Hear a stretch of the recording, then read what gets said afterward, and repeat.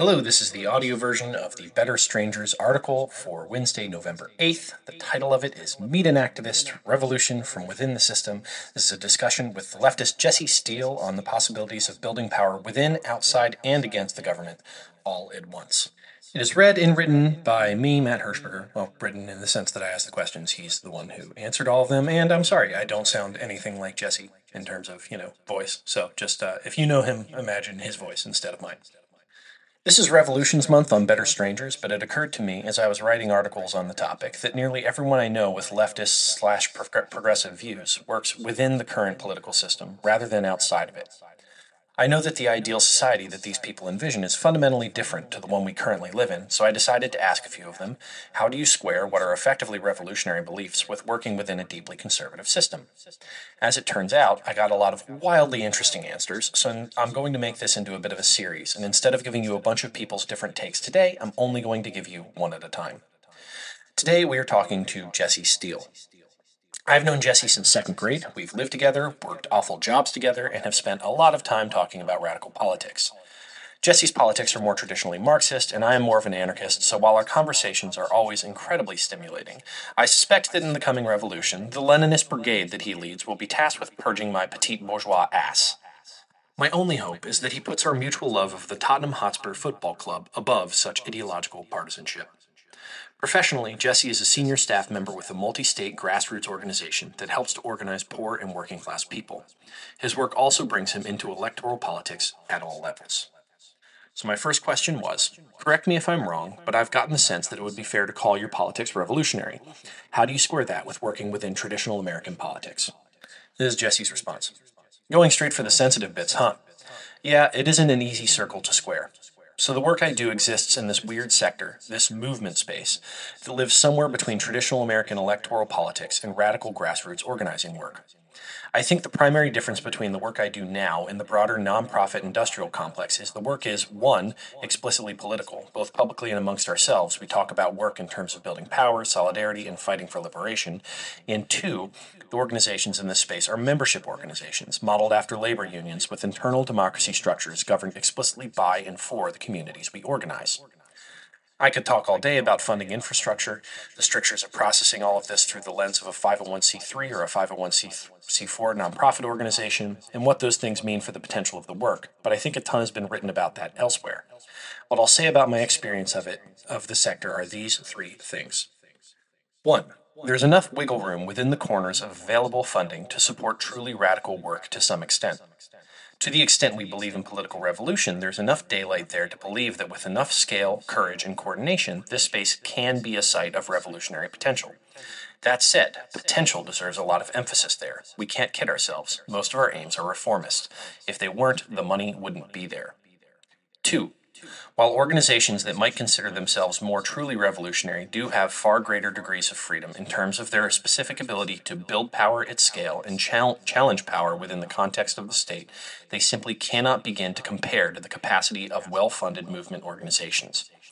There are certainly very real trade-offs to taking the money, don't get me wrong, but if you're clever enough about it, both in the work that you do and which, read, whose money you take, there are greater degrees of freedom to pursue a radical agenda than you might think.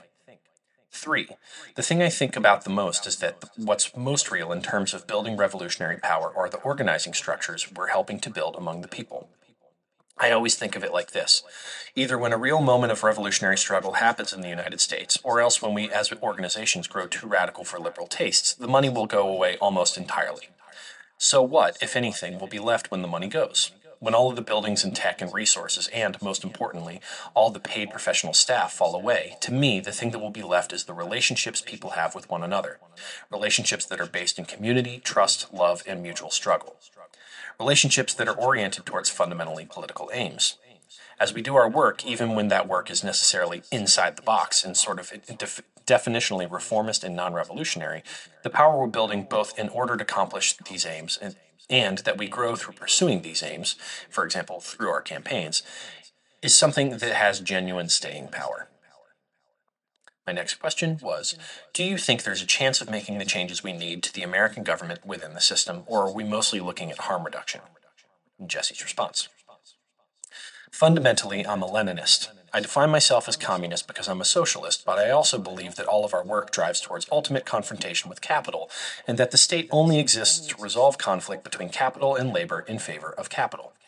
But we must capture the levers of the state in the short term if we're going to defend any revolution we're able to mount. That's all pie in the sky, though. We can't even get healthcare or get our government to stop funding genocide right now, so who knows?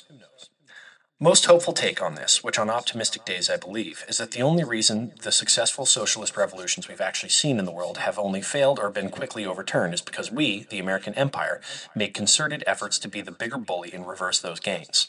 Examples are myriad. See the entire 20th century. Political revolutions like Chile prove especially vulnerable to overwhelming and well-funded violence. But given the odd position of the American empire now, a vastly diminished force with nonetheless unquestioned and more or less unchallenged global military dominance, I sometimes believe that if we managed political revolution here, it might actually stick because there's no bigger brother to come and smack our hand out of the cookie jar. With a violent revolution, all such bets are off, as we'd be fractured and vulnerable, and who knows what would happen.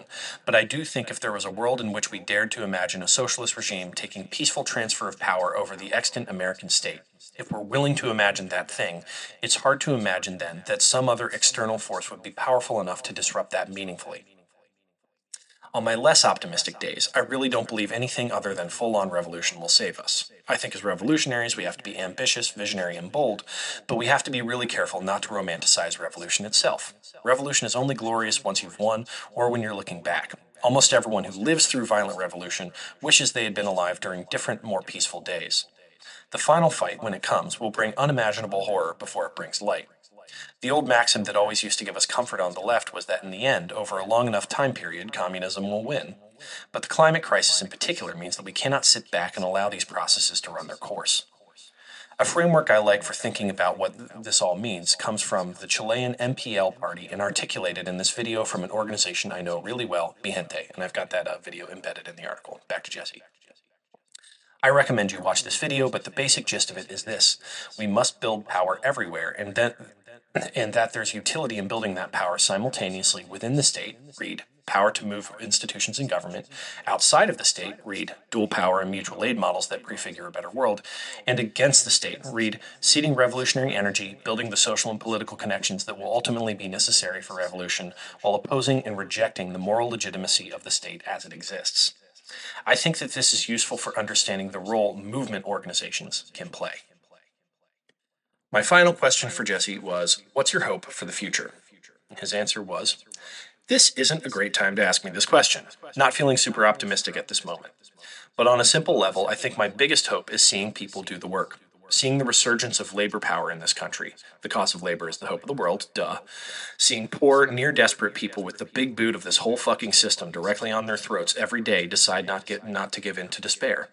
Recognizing they too have power, that their community has power, that they can fight it if they come together, and that sometimes, and just sometimes, they can actually win. The recognition that we are agents of history, not witnesses to it. Our function in this life goes beyond bearing witness to suffering and clinging desperately to those sparks of love and life and light that we do happen to find in our lives. We can build, we can fight, we really can find everything we need in one another.